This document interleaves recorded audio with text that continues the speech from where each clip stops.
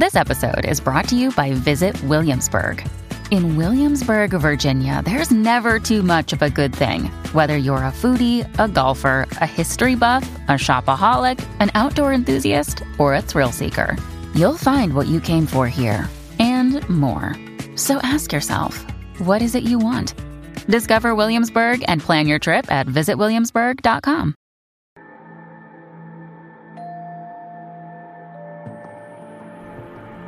From about 15 years on up, a great deal of my thoughts were basically unshareable. We are all evil in some form or another. Yes, I am evil. Not 100%, but I am evil. My mother was a sick, angry, hungry, and very sad woman. I hated her, but I wanted to love my mother. This is Serial Killing, a podcast. Hello again, and welcome to Serial Killing, a podcast. This is Alyssa Carroll, and I am your host and the creator of @serial_killing on Instagram, where we go through the life stories of serial killers to see if we might catch a glimpse of why they displayed their famous, vile, and disturbing behaviors. This week's podcast will be on Dennis Rader. Dennis Rader was born on March 9th, 1945, making him a Pisces in Pittsburg, Kansas. So, as we do, let's see what was going on in the world at that time.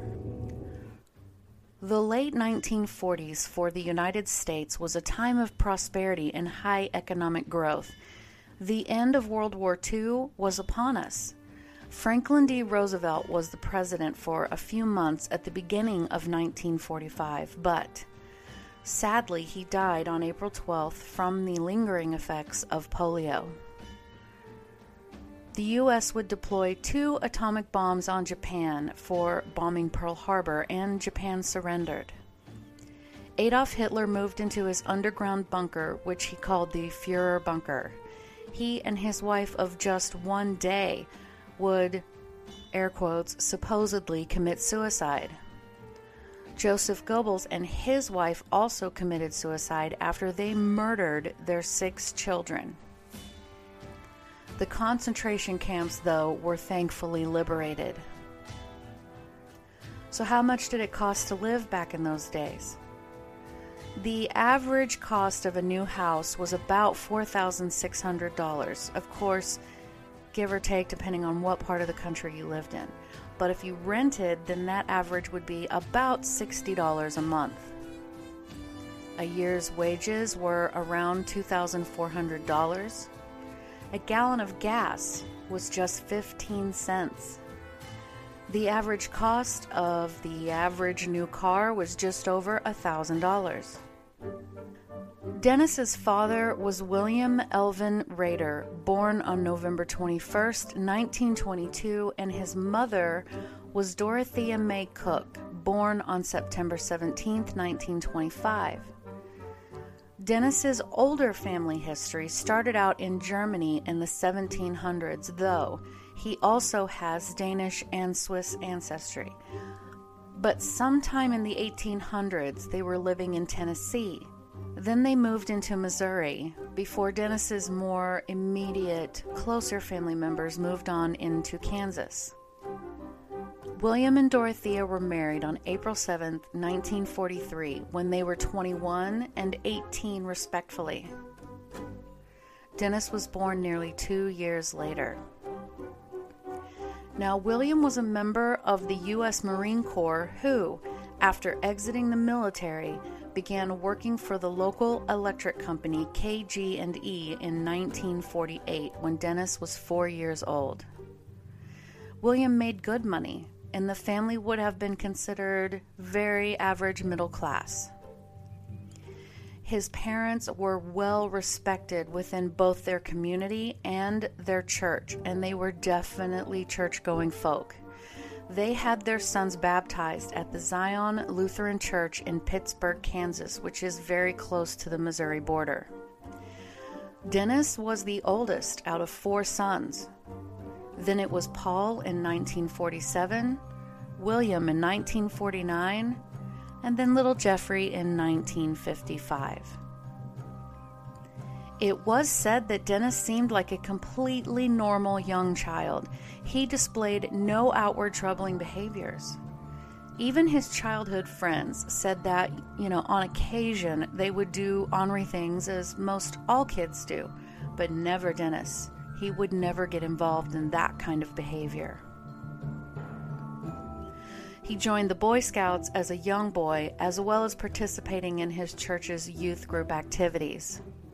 He went to elementary school at Riverview Elementary School. He earned average grades and seemed shy or maybe somewhat withdrawn. A quiet kid, most would say. Now, William, his father, was described as, quote, strict but never cruel. In fact, Dennis said he got along very well with his father, but maybe not so much with his mother, though he loved her dearly. His father worked a lot and wasn't around all that much, and his mother spent most of her time reading or watching television, and she just really wasn't a hands-on parent. Dennis would say that she would let her or her husband's parents actually take over some of the parenting role. Suffice it to say, his early childhood was normal. He has never stated that he was mentally, physically, or sexually abused in any way. He went to church like a good little Christian boy, was in the Boy Scouts, which is quite common for the Midwest Bible Belt of the United States. But at some point in his childhood, the family moved from Pittsburgh over to Wichita, Kansas, which is just a bit southeast of the very middle of the state. The area is flat, and there is farmland for as far as the eye can see, which is a considerable distance, as this area is not terribly forested either. It's an important state for the U.S.'s agriculture. It is also part of a very dangerous area of the country known as Tornado Alley. The people that live here are very, salt of the earth kind of people. They work hard. They farm hard. They are God-fearing, but they are kind. This is an area that one would think would be a predictably safe and wholesome area to raise your children in. Dennis has said that his first memory of being sexually aroused was once when his mother was cleaning the house, tidying up the couch, and a ring on her finger had become stuck on one of the springs inside the couch.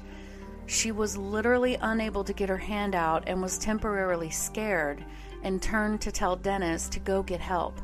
He said it was exciting for him to see a woman helpless, that the look of concern and a bit of fear on his mother's face started the ideas of having women trapped and looking at him in terror. He also claimed that, as was most children of those days, he was spanked for bad behavior, only he found the discipline sexually arousing.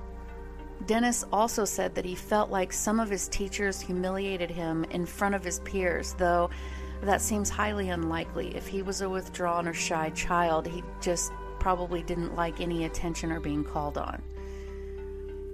Dennis said that he developed fantasies about bondage, having complete control, and torturing others while he was still young enough to be in grade school.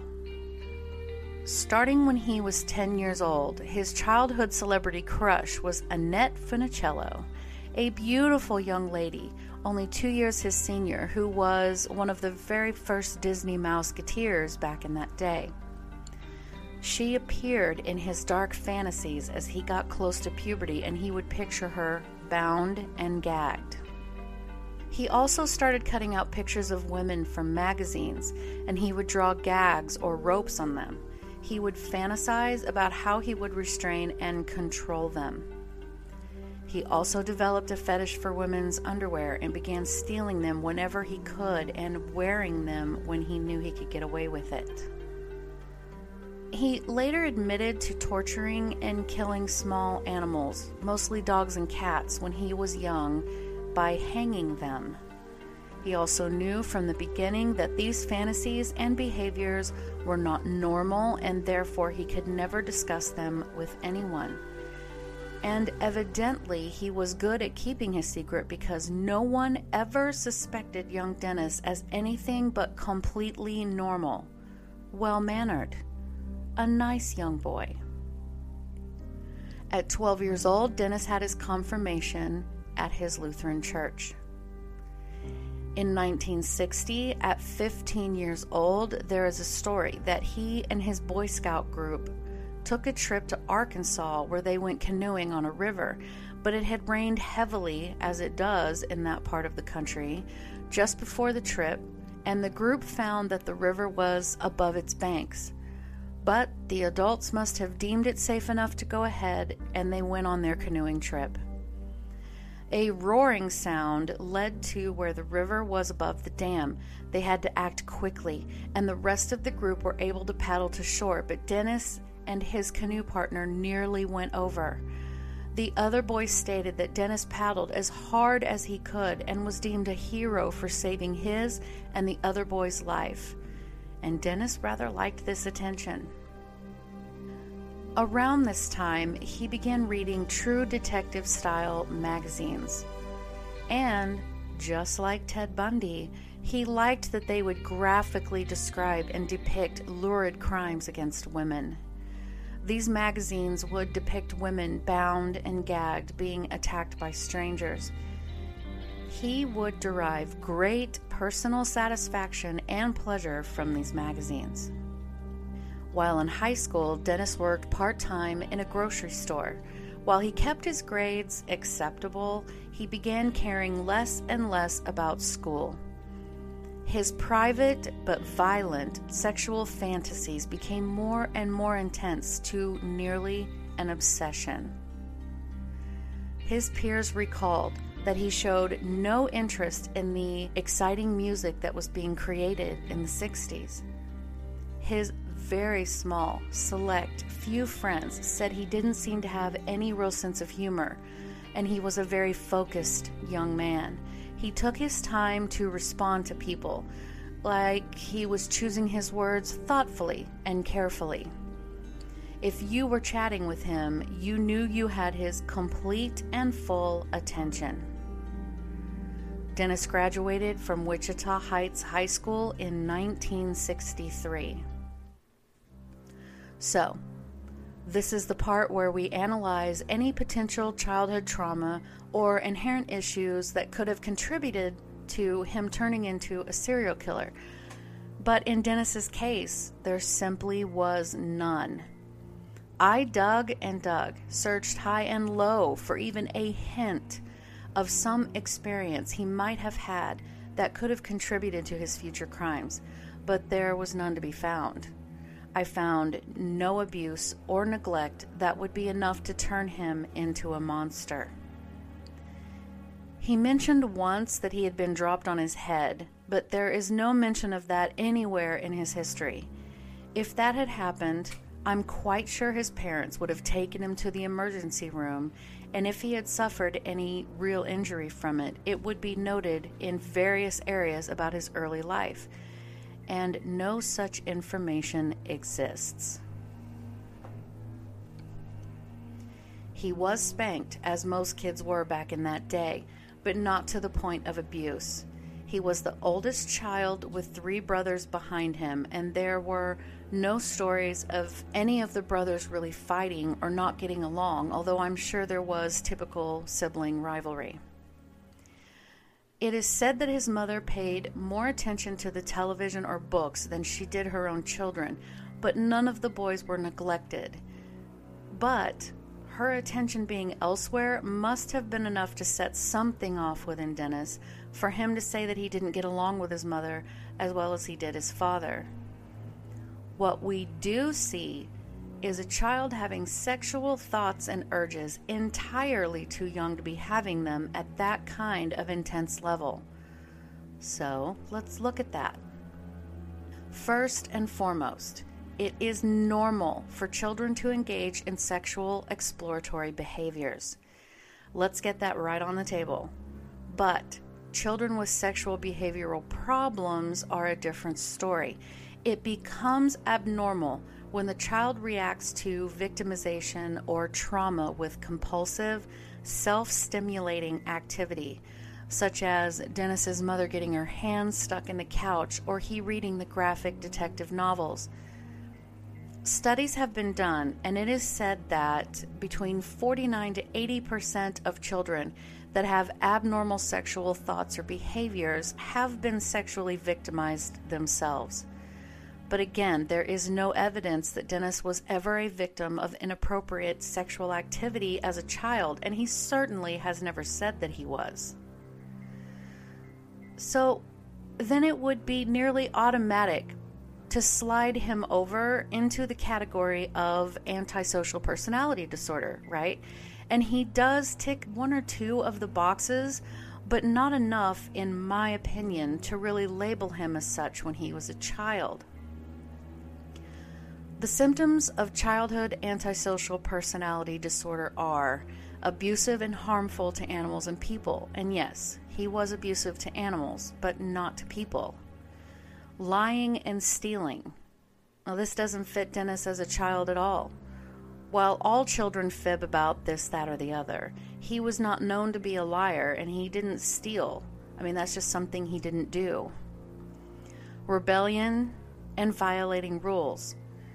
Again, Dennis played by the rules. He did everything that anyone expected him to. Vandalism and property damage. No, Dennis never did any of that either. Or chronic delinquency. And as a child, nope, that doesn't fit. But as he ages toward adulthood, we do begin to see some antisocial behaviors, but we'll get into that a bit later. So we know that there was no evidence of abuse. Dennis obviously met all of the typical milestones for cognitive, emotional, and physical development. He had no known learning disabilities, no emotional scars. He had no signs of ADHD, attention deficit and hyperactivity disorder, and wasn't on any autism spectrum. We can take all of that off the table. So really the only direction that we can seem to go is internally. Did Dennis Rader perhaps have childhood psychopathy? No outward signs point to that either. While he might have had a lack of empathy, guilt, and regret, he wasn't known to be a pathological liar whatsoever. He didn't seem to have an issue with accepting responsibility for his own actions either. So, what was it then? Dr. Nicola Davies was interviewed, and when asked why might a person like Dennis Rader be interested in bondage at such an early age, she responded with, quote, Dennis Rader admits that he became interested in bondage at a very young age. How such an interest can develop in childhood continues to baffle psychologists. However, links have been made between feelings of inferiority and bondage. A person such as Rader can become turned on by the sense of power and superiority that comes from bondage.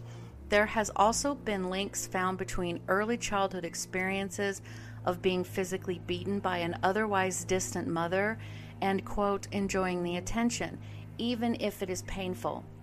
Pain, torture, and positive feelings become entangled, resulting in a dangerous concoction that leave the person unable to gain physical pleasure without the associated factor of distress, either in themselves or, in the case of Rader, in his victims, unquote. And again, I want to reiterate that most kids were spanked back in this day, and they grew up to be perfectly normal, productive members of society. Dennis, however, does seem to be the one very rare case where it negatively affected him. So let's explore that. Children that are spanked can be at risk for negative behavioral, cognitive, psychosocial, and emotional issues. The outcomes can look like aggressiveness, elevated stress hormones, and changes in brain development. According to todaysparent.com, The more a parent hits their child, the more aggressive each hit becomes. This puts the child at a greater risk of bullying others and using aggression as a way to solve their own problems and conflicts. So if we dare to explore this theme, to make some connection, we could lean toward this thought. Dennis himself said his father wasn't around too terribly much because he worked long hours. His mother was a housewife and was around the children nearly constantly. So it is reasonable to assume that his mother had control over the house and most of the discipline. She was likely the primary disciplinarian, and her form of behavior correction was to spank the boys to correct that bad behavior. But again, this is just speculation.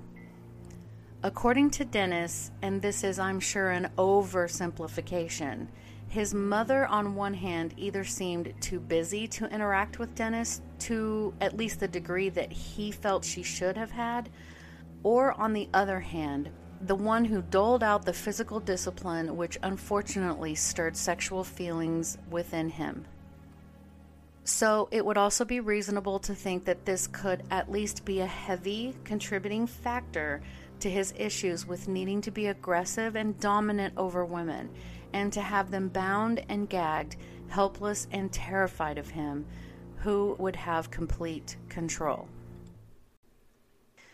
So, after graduating from high school in 1963, Dennis continued working at the grocery store that he had been for a while. In 1965, he decided to enroll at Kansas Wesleyan College in Salina, Kansas, which was far enough away from home that he had to live on campus. His ever-increasingly disturbed fantasies continued to spin around in his head. Dennis joined a fraternity and tried to make himself be more extroverted. He also began trying to keep a journal, though he wasn't very consistent in that task. But he did write about the beginning of trolling people as possible victims that he intended to harm. But he never mentioned anyone he actually did anything to. What he did note as having success in was breaking into people's houses or buildings and stealing small items that interested him. This act gave him a rush that he loved. Dennis also had to work while he was in college, and his grades began to slip, so he dropped out after the first year. Not long after, at 21 years old, Dennis joined the Air Force, feeling that he'd most likely get drafted to go to Vietnam anyway. He was stationed all over.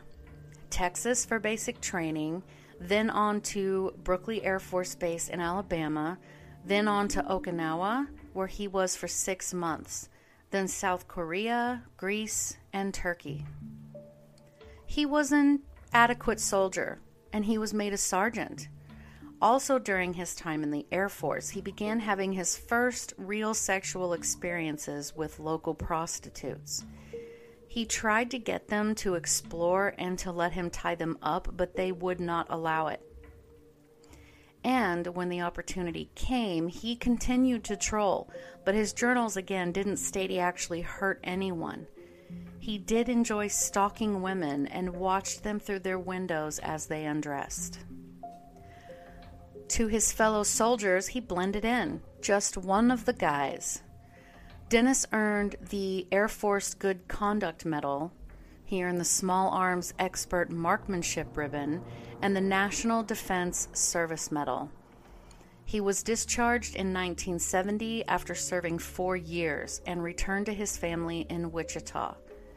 He did, though, continue to be in the reserves for another 2 years. Once back home, he began working in the local grocery store called Leaker's IGA in the meat department in Park City, Kansas, which is a northern suburb of Wichita. He also took a job in a Coleman factory on the assembly line. And Coleman makes camping gear and coolers and so on. So while being the best man at a school friend's wedding, he became reacquainted with a girl that he had gone to school with by the name of Paula Dietz. Like Dennis and his family, Paula was also Lutheran. The two hit it off, and they were married a year after Dennis's return from the military. He was 26 and Paula was 23. Dennis continued working at the store and the factory, and Paula was a bookkeeper. For 2 years, the couple settled into marriage, and Dennis enrolled in night school at Butler County Community College in El Dorado, Kansas, earning an associate's degree in electronics in the spring of 1973. Driving back and forth to class and seeing other women on campus began to stir his deeply hidden and dark fantasies all over again. He quit his job at the Coleman factory and continued his college classes at Wichita State University in the fall of 1973. Dennis quit his other job working at the meat counter at the grocery store and began working for a small aircraft manufacturer, Cessna. Not long after he started his classes at Wichita State, the oil embargo crisis began. This was due to the Organization of Arab Petroleum Exporting Countries deciding that they would no longer export oil to countries that they felt were supportive of Israel. There were serious gas shortages, and people would line up at gas stations, and those lines were long and spilled into the roadways. If a filling station had gas, they would ration it out to, say, 10 gallons per customer. So, due to this embargo, aircraft sales dropped dramatically, and Dennis was let go. This affected him. It seemed like it threw him into a sort of depression. With no job to keep his mind occupied, the dark fantasies began to get worse. It was winter by now, and since Paula, his wife, didn't like driving on snow and ice, he offered to drive her to work at the VA hospital that she worked at.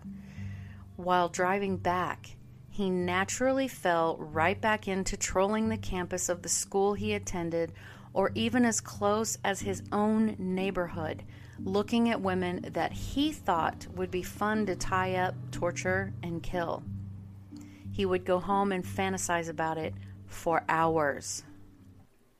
Due to him driving his wife back and forth to work every day, as well as him going for walks around the neighborhood, he noticed a Hispanic family move into a house not far from his own.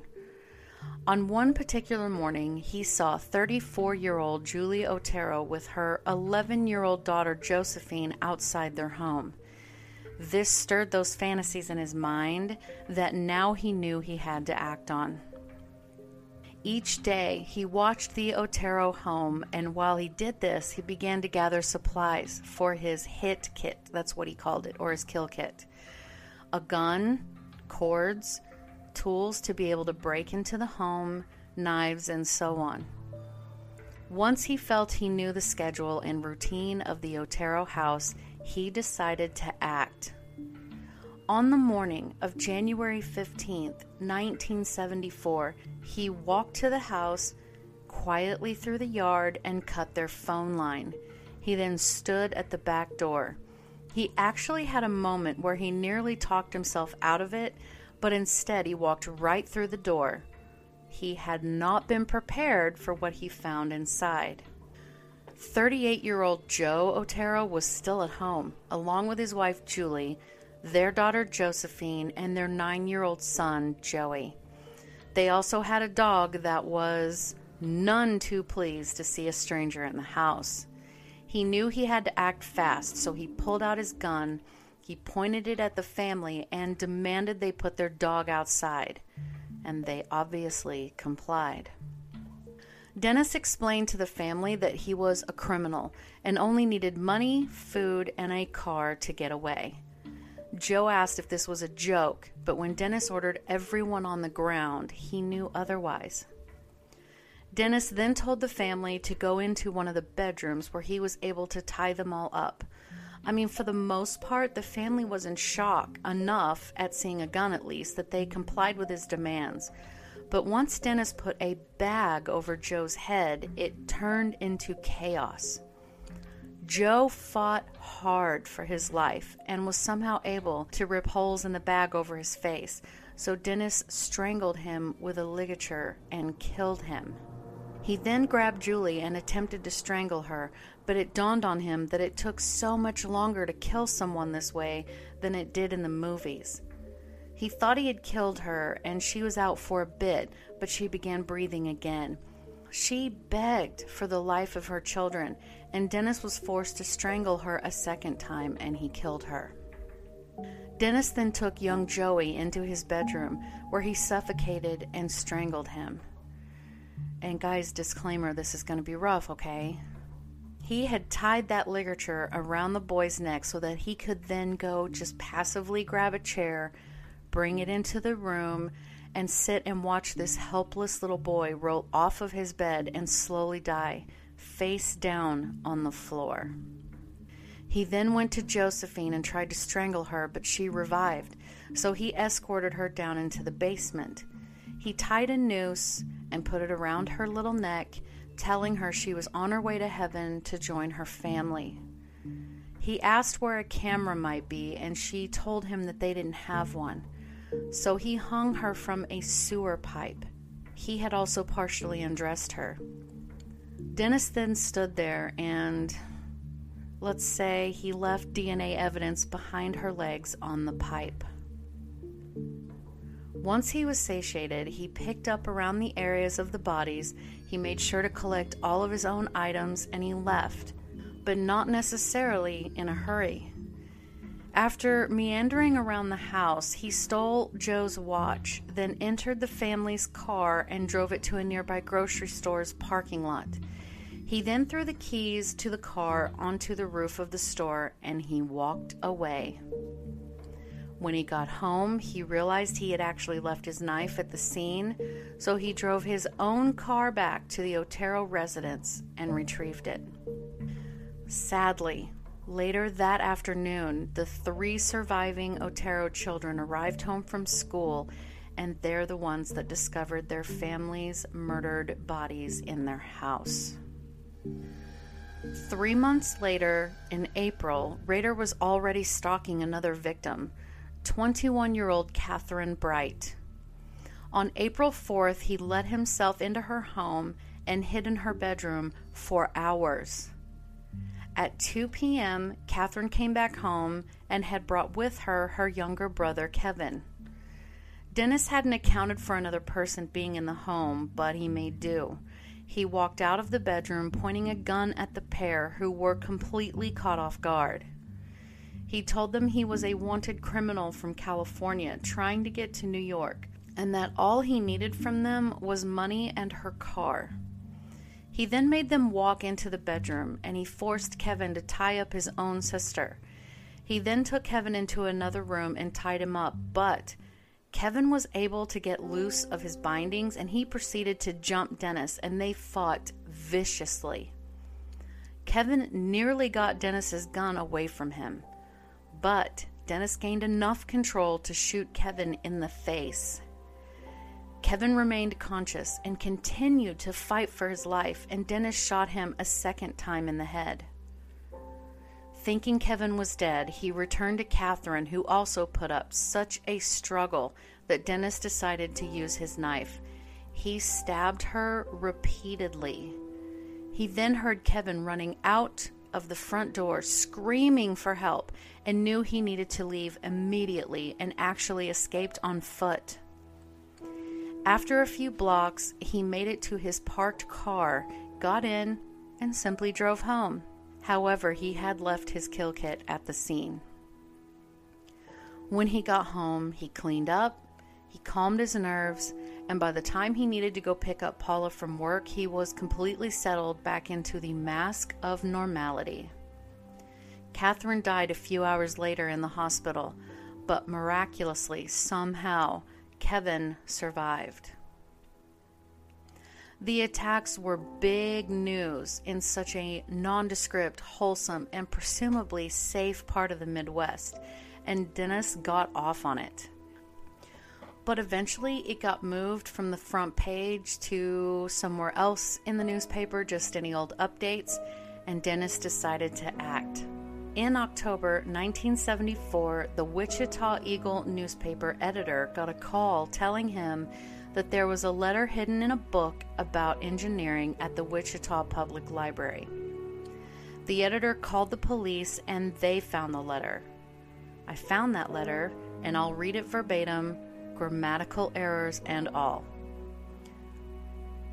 So the letter said, and disclaimer, this is not nice, quote, "I write this letter to you for the sake of the taxpayer as well as your time.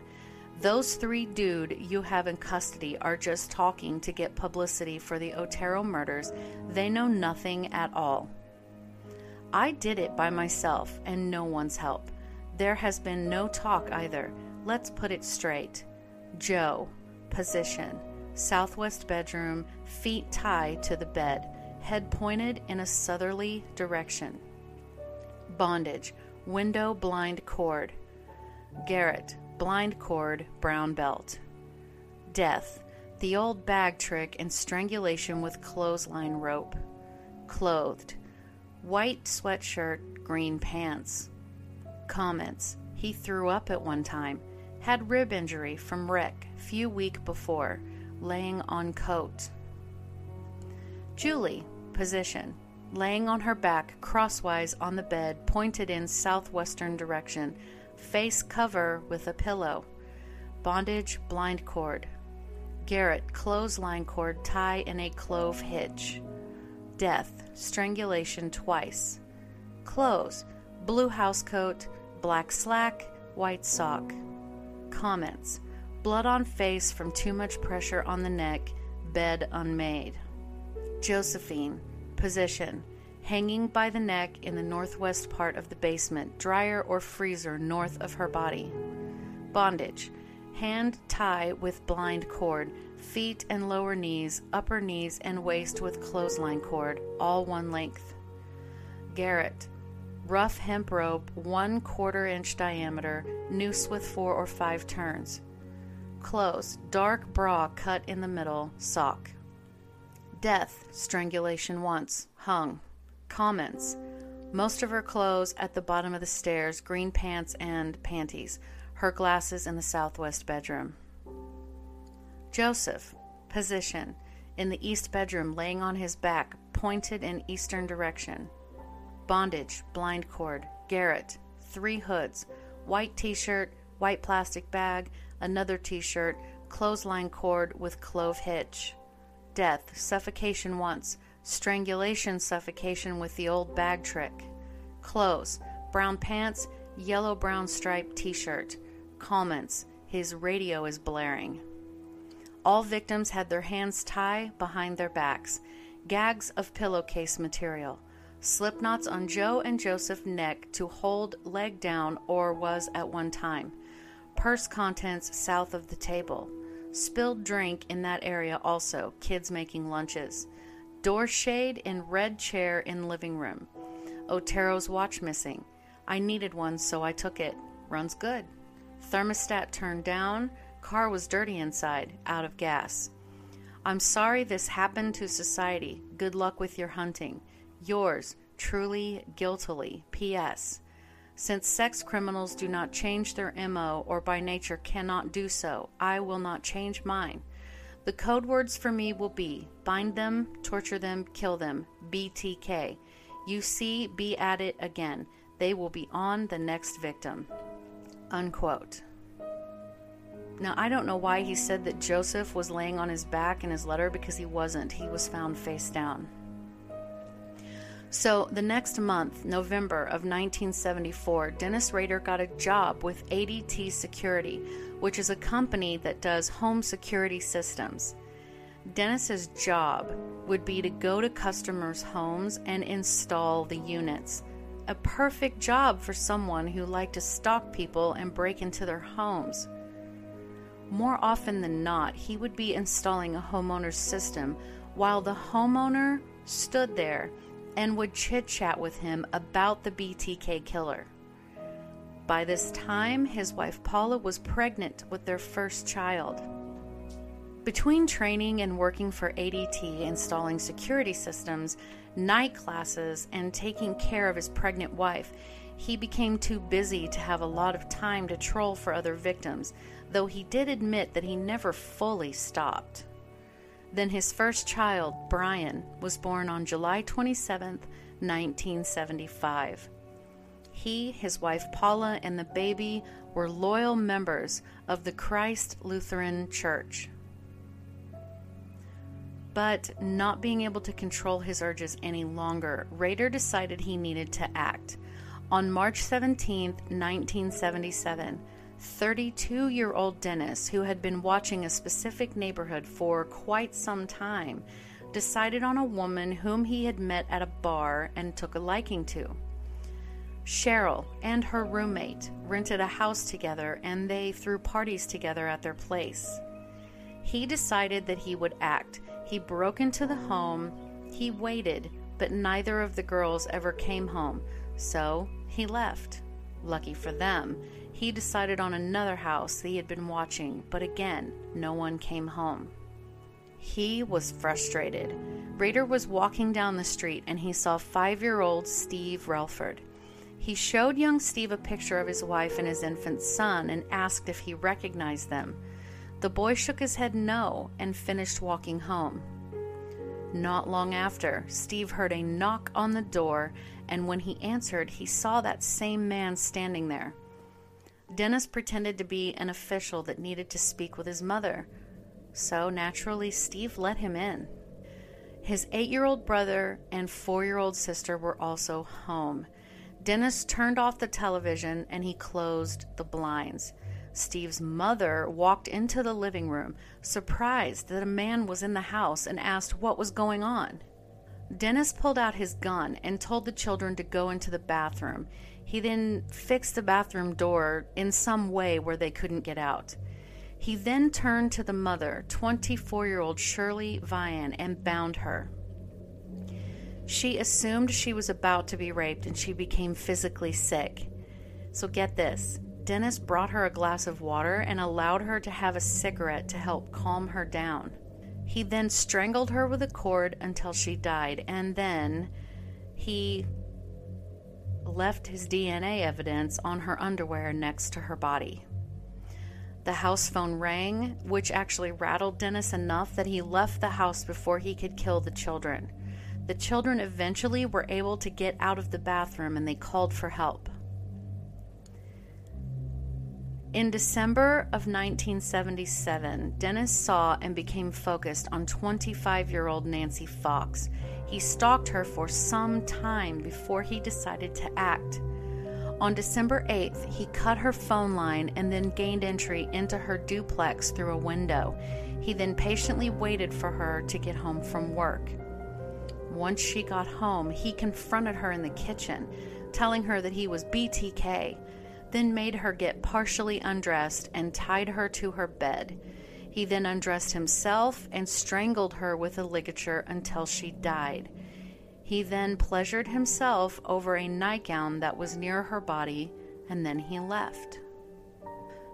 The next day, as he was driving around for work, he went to a phone booth and he called the police. He said, quote, "Yes, you will find a homicide at 843 South Pershing, Nancy Fox. That is correct," unquote. Then he just let go of the receiver like a mic drop, letting it hang, and he walked away. Not long after, Nancy's body was discovered. Now, as is customary when phone calls are received at a police station, this phone conversation was recorded. It was played repeatedly in all forms of media in the Wichita area. But no one, not his co-workers, not his family, not even his wife recognized his voice. And at this point, Paula was pregnant with their second child. A couple of months later, the Wichita Eagle received a postcard with a poem titled Shirley Locks. The poem starts with, quote, Shirley Locks, wilt thou be mine," unquote. And though it is described as sarcastic, I could not find the entire poem, other than one image that I had to blow up, and it was just too blurry to make out the rest of the words, so I do apologize for that, by the way. But the postcard didn't get the immediate and loud attention that he had intended it to. So he wrote a letter claiming he was the killer and took full responsibility for murdering the Otero family, Shirley Vian and Nancy Fox, and another victim that he didn't name, who is assumed to be Catherine Bright. It started with a poem about his victim Nancy that read, quote, "Oh, death to Nancy, what is this that I can see? Cold icy hands taking hold of me, for death has come, you all can see. Hell has opened it, gates to trick me. Oh death, can't you spare me over for another year? I'll stuff your jaws till you can't talk. I'll blind your legs till you can't walk. I'll tie your hands till you can't make a stand. And finally I'll close your eyes so you can't see. I'll bring sexual death unto you for me. BTK." Unquote. Then the letter stated in all of its horrid grammatical glory, quote, "I find the newspaper not writing about the poem on Vian unamusing. A little paragraph would have been enough. I know it not the media fault. The police chief, he keep things quiet and doesn't let the public know they're a psycho running around loose, strangling mostly women. There's 7 in the ground. Who will be next? How many do I have to kill before I get a name in the paper or some national attention? Do the cop think that all these deaths are not related? Golly gee, yes, the MO is different in each. But look, a pattern is developing. The victims are tie-up. Most have been women. Phone cut. Bring some bondage matter, sadist tendencies. No struggle outside the death spot. No witness except the Vane's kids. They were very lucky. A phone call saved them. I was going to tape the boys and put plastic's bag over their head like I did Joseph and Shirley, and then hang the girl. Gog, oh Gog, what a beautiful sexual relief that would been. Josephine, when I hung her, really turned me on. Her pleading for mercy, then the rope took hold. She helpless, staring at me with wide terror. Phil eyes the rope getting tighter and tighter. You don't understand these things because you're not under the influence of Factor X. The same thing that made Son of Sam, Jack the Ripper, Havery Glatman, Boston Strangler, Dr. H.H. Holes, Pantyhose Strangler of Florida, Hillside Strangler, Ted of the West Coast, and many more infamous character kill, which seems senseless, but we cannot help it. There is no help, no cure, except death or being caught and put away. It is a terrible nightmare, but you see, I don't lose any sleep over it. After a think like Fox, I come home and go about life like anyone else, and I will be like that until the urge hit me again. It not continuous, and I don't have a lot of time. It take time to set a kill. One mistake and it all over. Since I about blew it on the phone, handwriting is out, letter guide is too long, and typewriter can be traced too. My short poem of death, and maybe a drawing later on real picture, and maybe a tape of the sound will come your way. How ill you know me. Before a murder or murders, you will receive a copy of the initials BTK. You keep that copy, the original will show up someday on Guess Who? May you not be the unluck one. PS2. How about some name for me? It's time. 7 down and many more to go. I like the following. How about you? The BTK Strangler, Wichita Strangler, Poetic Strangler, the Bondage Strangler, or Psycho, the Wichita Hangman, the Wichita Executioner, the Garrett Phantom, the Asphyxiator. BTK. Unquote. So there were several other pages, but they just described the murder scenes. So at this point, the authorities felt that they needed to make a public statement to warn the public that Wichita had a verified serial killer on the loose. They warned citizens to ensure that their doors and locks were secure and to keep an eye on each other. Women became so frightened that they would immediately check their phone for a dial tone when returning from leaving their house. But Dennis and Paula became new parents again, as their daughter, Carrie, was born on June 13, 1978. Now that he was a father to 2 small children and trying to continue his studies at Wichita State, along with working for ADT, he was just too busy to act on his impulses for a while, and things quieted down. However, in April of the next year, Dennis couldn't control his urge anymore, and he broke into the home of newly widowed 63-year-old Anna Williams. He waited for quite a long time before giving up, stealing, a few small items and leaving her house. Anna arrived back home later that same evening. Then, in early June, Anna got a package in the mail. She opened it, found the items that he had taken from her house, a drawing of what Dennis had intended to do to her, and a poem called, quote, "Oh, Anna, why didn't you appear?" It read, quote, "'Twas a plan of deviant pleasure so bold on that spring night, my inner feeling hot with propension of the new awakening season, worn wet with inner fear and rapture, my pleasure of entanglement, like new vines so tight. Oh, Anna, why didn't you appear?" Unquote.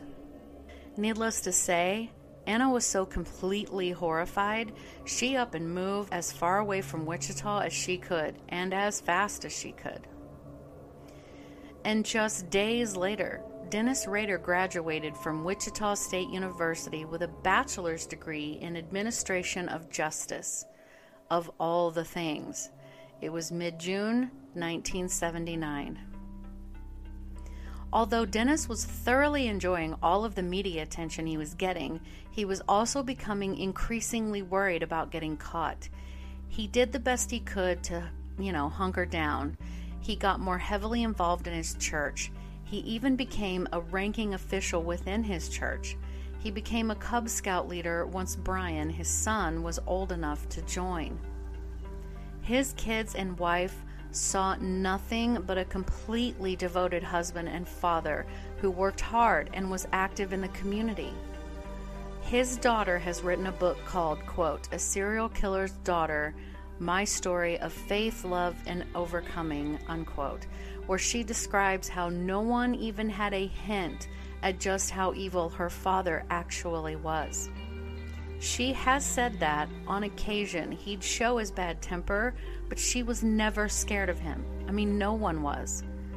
Looking at family photos, you see a man helping his kids decorate the Christmas tree. You see a man spending tons of time with his children. You see a man in full Boy Scout leader garb. He spent a lot of time with his family. No one suspected a thing. According to Dennis, he still never stopped trolling people as possible victims, but he didn't act on his urges for years. Then, at 40 years old, 6 years after his last murder, when his children were 9 and 6, he couldn't control it any longer. On April 27, 1985, Dennis and his son's Boy Scout group went on a trip not too far out of the city for a campout. In the evening, he told another adult that he had a headache and that he needed to make a quick trip into town to get medication. He excused himself, he drove back into Wichita, parked in a bowling alley parking lot, went inside and bought himself a beer. However, he didn't drink it. He merely swished it around in his mouth, spilled some on his shirt so that people would be able to smell the alcohol on him. He then called a cab. He acted like he was drunk, and he had the cabbie drive him up near his home, telling the driver to drop him off just a bit away from the house so that he could, quote, walk it off before he got home. He walked to the home of 53-year-old widow Maureen Hedge, whose house was on the same street as his own. In fact, Maureen knew good and well who Dennis was. He walked to her house, saw her car in the garage, cut the phone line, and gained entry through her back door. But to his surprise, the house was empty, so he waited in a closet. Not too long after, Maureen and a male friend came into the house, but the man left at 1 a.m. Dennis then waited for Maureen to fall asleep. Once he was sure that she was asleep, he walked out of the closet, he quickly turned the light on, and he jumped on Maureen and strangled her to death. He then drug her body across the house and put her in the trunk of her own car. He then drove to his church, let himself in with the keys that were trusted to him, took her body to the basement. He put black plastic over the windows for added privacy. And then the fun began. Dennis took pictures of the woman's dead body while posing it in various ways. He then put her back in the trunk of her own car, drove out to the middle of nowhere, dumped her body, and drove back into town, dumping her car and wiping it for fingerprints. He then got back in his own car, drove back to the Boy Scout camp as if nothing had happened, and no one suspected a thing. Nearly a year and a half later, Dennis, who had been watching 28-year-old Vicki Wagerly for some time by walking past her house, decided she was the next hit. On September 16, 1986, Dennis knocked on her door dressed as a telephone repairman. He explained that he was in the area and needed to check her phone line, and she let him right in. He then held out a gun and told her to go into her bedroom. He then tied her up, but she fought hard against it, even leaving scratches on him. But he was able to tie her up. She told him that her husband would be home at any minute, but he strangled her to death with pantyhose and took pictures of Vicki in different positions. He then got into Vicki's car and he drove away. Vicki's husband noticed his own wife's car pass him on their street. I mean, that's how close it was. He knew his wife wasn't the one driving, but he couldn't make out who was driving. He arrived home to find his 2-year-old son in the living room and his dead wife on the floor of the bedroom. She was pronounced dead at the hospital. Dennis drove around in Vicki's car for a bit, then parked it not far from her home, wiped it for fingerprints, and left. Unfortunately, Bill Wagerly was suspected of the crime, and though he was never officially charged, everyone suspected him of it until many, many years later. In 1988, Dennis was fired from ADT Security, the reason being that the company felt he was not meeting his work quotas. His co-workers said he was great with the customers, but not fun to work with generally. The next year, he worked for the U.S. Census Bureau, which afforded him time to travel throughout Kansas, and he later said he found other, quote, projects outside of the Wichita area, but he never really had time to act on them.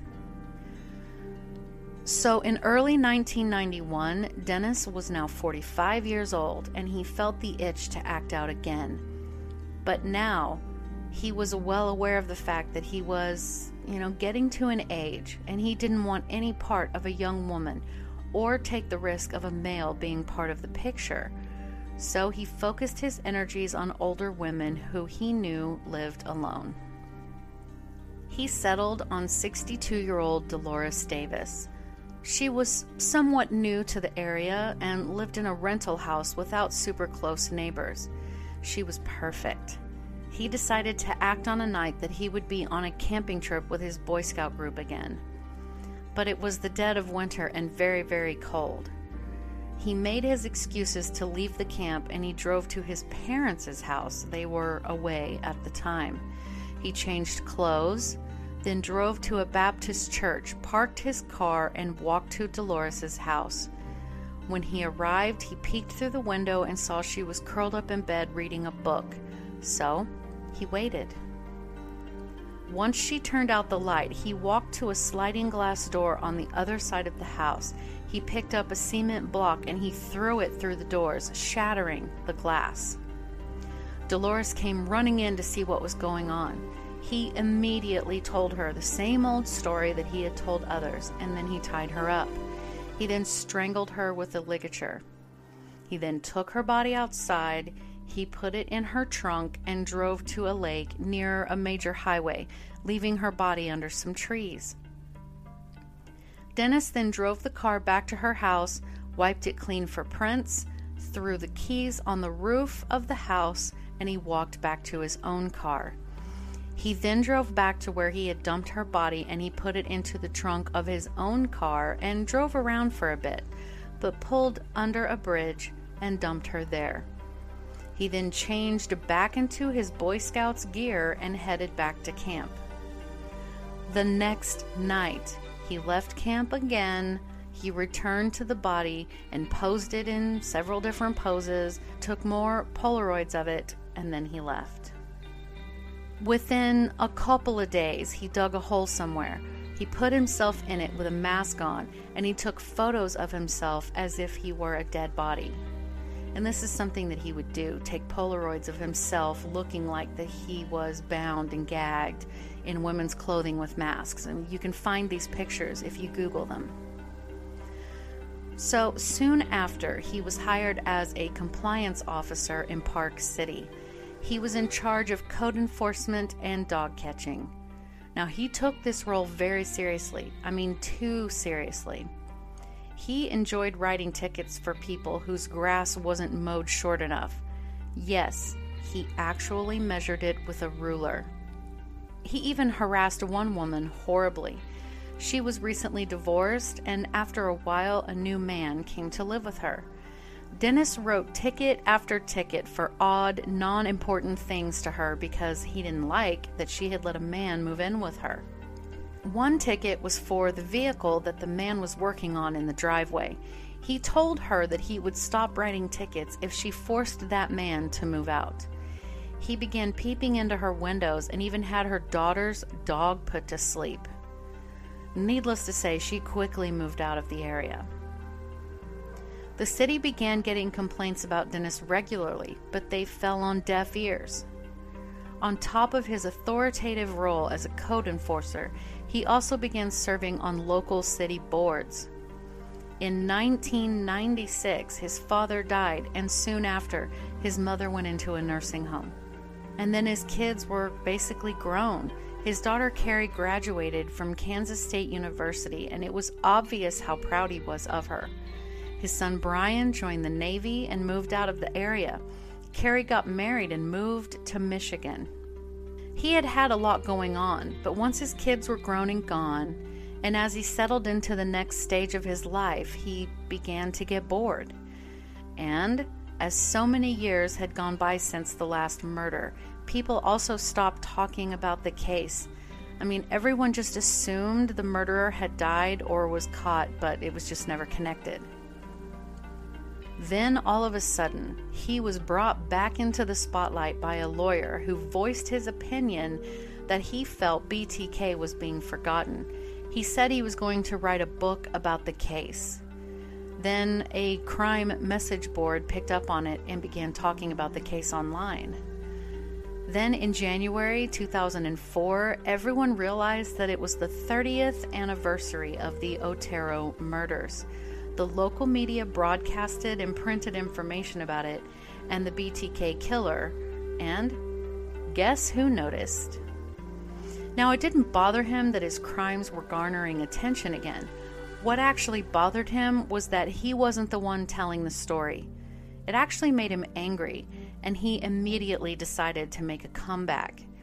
He sent an envelope from, quote, Bill Thomas Kilman, unquote, to the Wichita Eagle, and inside were some photocopied pictures of Vicki Wegerle that he posed. He also copied her driver's license that he had kept. The newspaper sent it to the FBI, and they confirmed that it was indeed the real BTK. The internet blew up. Everyone was about that return of BTK. All of the old fears came to the surface again. The public knew that BTK was still very much alive and also still very much around. Dennis sent a letter to KAKE-TV,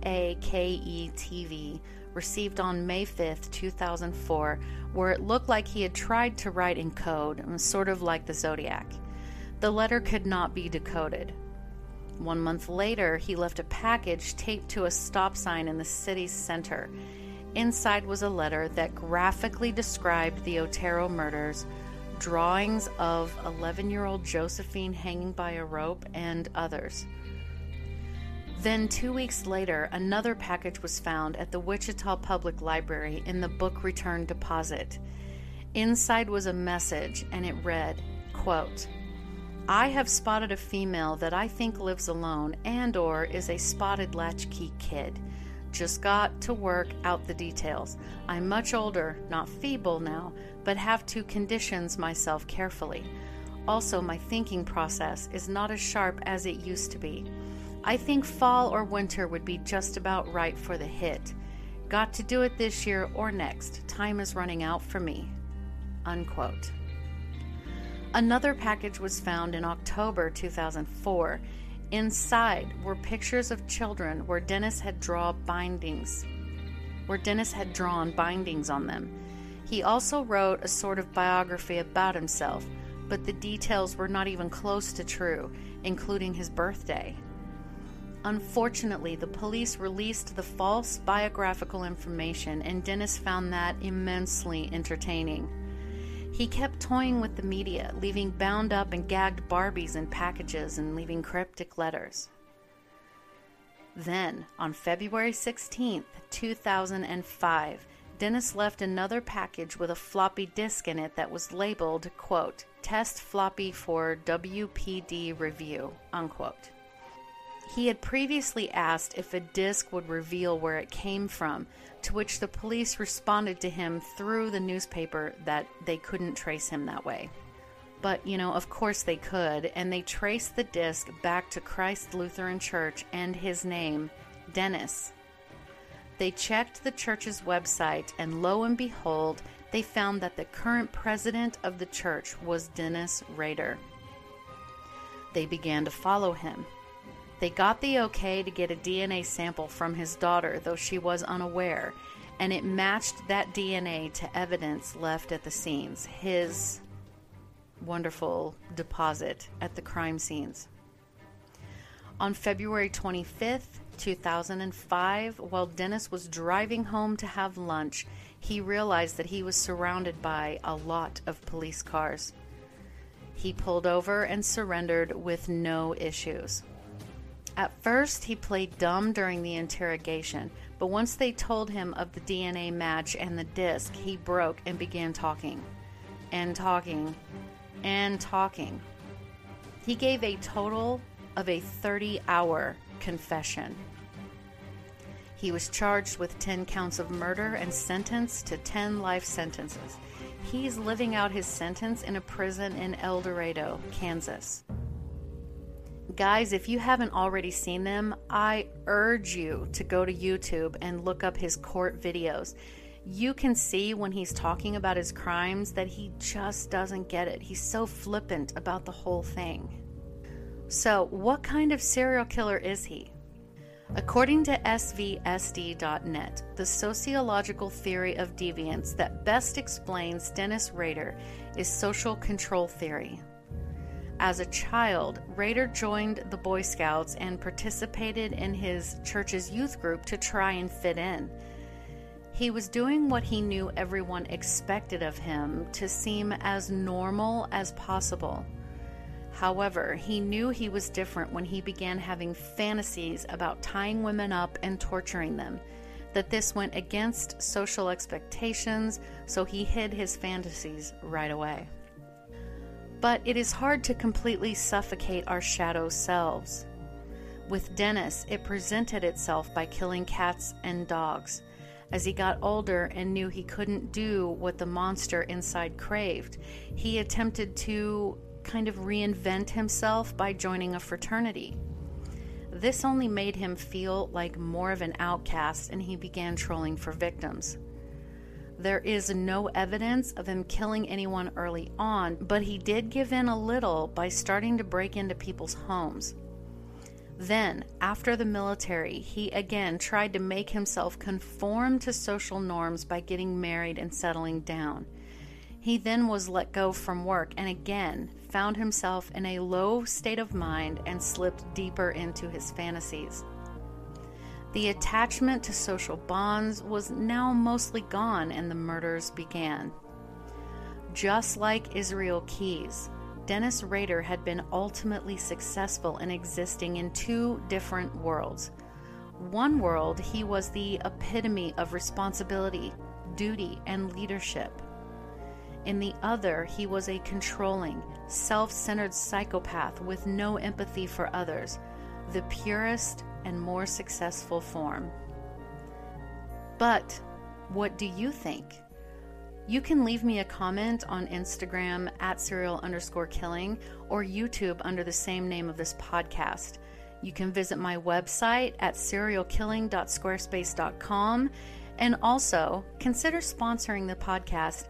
It takes a lot of time for me to put this information together, but I do love doing it. Thanks so much for listening. I appreciate every one of you, as I know you could be listening to anyone else, but you chose me. Have a great day. Music by Kevin MacLeod on Incompetech.com.